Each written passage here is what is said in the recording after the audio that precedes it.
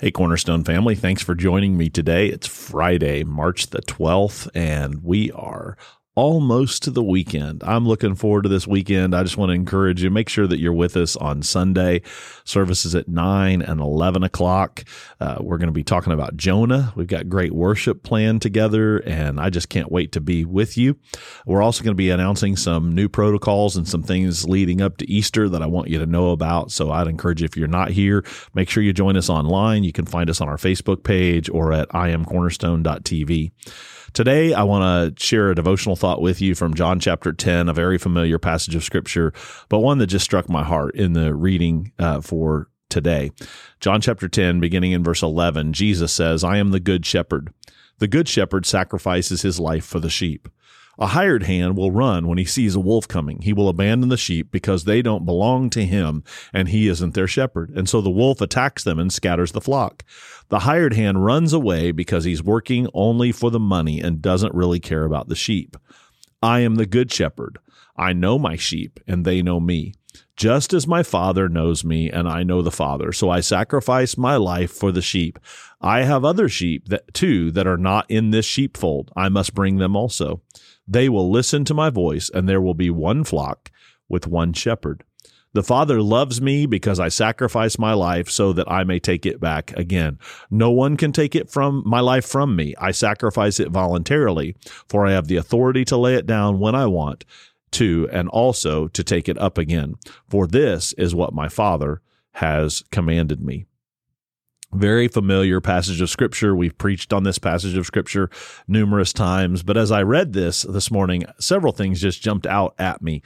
We know this image of Jesus as the Good Shepherd. This last summer, we did a series on the 23rd Psalm, and we talked about this shepherd imagery and the power of the shepherd imagery, and we talked about sheep and what it's really like to work with sheep and all of those things. But the thing that Jesus is distinguishing here in John chapter 10, verses 11 and 12, is he's distinguishing himself as the good shepherd versus a hired hand. A hired hand, Jesus is saying, is only in it for the money. And when push comes to shove, when it gets really difficult, the hired hand is going to run off. When a wolf shows up, the hired hand's taken off. He's not risking his life because he's only in it for the money, and he doesn't own the sheep. So if the sheep get scattered or get attacked or get killed by the wolf, the hired hand doesn't lose anything. And Jesus says, "I'm the good shepherd, and I care about my sheep because they are mine." And I love when he says, "I'm the good shepherd. I know my sheep, and they know me." And we quote that verse, but we often don't connect it to the same sentence, which is verse 15. Let me read it all together. Jesus says, "I am the good shepherd. I know my sheep, and they know me, just as my Father knows me, and I know the Father." So stop right there for just a second and think about that. Jesus knows you as well as a father knows their own child. You are not some number to Jesus. You are not some faceless unit in a mass crowd. Jesus knows you as well as the Father knows the Son. It's a powerful image. And it's easy to miss because we focus on, "I'm the good shepherd, I know my sheep," and we tell stories about earthly shepherds who can distinguish their sheep from one another. They know the sound that various sheep make, and they can distinguish them from one another. They know the bone structure on the sheep's heads, and they can tell in the dark which sheep is which. But more than that, Jesus says, "I know each and every one of you. I know you just like the Father knows me, and I know the Father." And that's why Jesus says, "I would sacrifice my life for the sheep," because I know you. You're a part of my family. He says, "You're not just sheep to a shepherd. You're a part of my family. And when you listen to my voice, you hear me, you know me." And then he says this other thing that would have been revolutionary, even offensive. He says, "I have other sheep that are not in this sheepfold." What he's saying is, I have sheep that aren't a part of this ethno-linguistic group, that aren't Jews, that aren't a part of this ethnic kingdom, but they also belong in my sheepfold. And when they hear my voice, they're going to come, and there'll be one flock and one shepherd.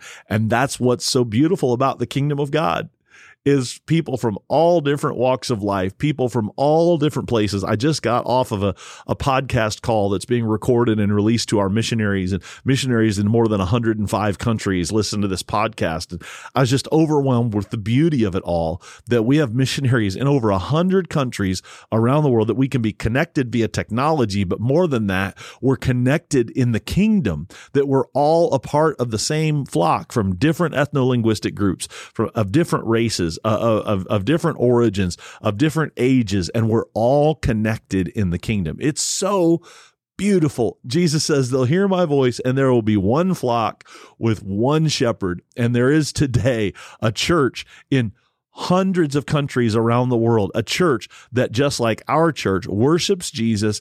And we may sing different songs, we may sing in different languages, we may wear a different dress, but Jesus says we are all one flock and we all follow one shepherd. And then Jesus distinguishes. He said, I want you to understand that me giving my life is not like, a wolf just randomly coming and attacking. He's saying, I'm choosing to lay down my life, and I can choose when I want to lay it down, and I can also choose when I take it up again. And so Jesus is hinting at not just his death, but also at his resurrection, that he has the power not just to lay his life down to death, but he has the power to pick it up and overcome death. And because that's his mission, he said, that's what my Father commanded me. And so I just maybe want to challenge you and encourage you with that word today, that we are a part of an international flock. Our flock, our church is not just here in Bloomington, just the people that come here on a Sunday morning or who watch online. Our flock is international. There are people of every tribe, of every tongue, that are a part of the same flock because we follow the same shepherd, and that Jesus knows each and every one of us intimately. Do you know that? Jesus knows you.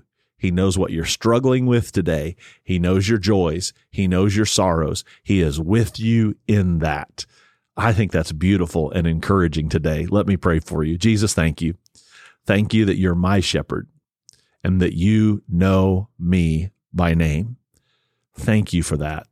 I thank you that everyone within the sound of my voice, you know them intimately, just like you know the Father and he knows you, you know us. And I thank you also, Jesus, that we are a part of a flock that is worldwide and growing every day, that every day there are new believers from Saudi Arabia and from Zanzibar and from the heart of China and from the deepest parts of the Amazon jungle. Lord, there are new believers that are being added to this same flock, and we all follow the same good shepherd. Thank you, Jesus, for that. Thank you that this movement, this kingdom movement, is not colloquial or local, that it is global. And I thank you for that. Jesus, thank you that I get to be a part of that beautiful kingdom that you're building. I pray for my church family today. I pray that you'd bless them, that you'd be with them, that your presence would be strong about them. In Jesus' name, amen. God bless you. Tomorrow's Saturday, so there'll be no podcast, but we will get together on Sunday to worship Jesus. I can't wait to see you then, 9 o'clock, 11 o'clock on our Facebook page at iamcornerstone.tv, one of those places. I want to see you. I want to see my church family. See you then.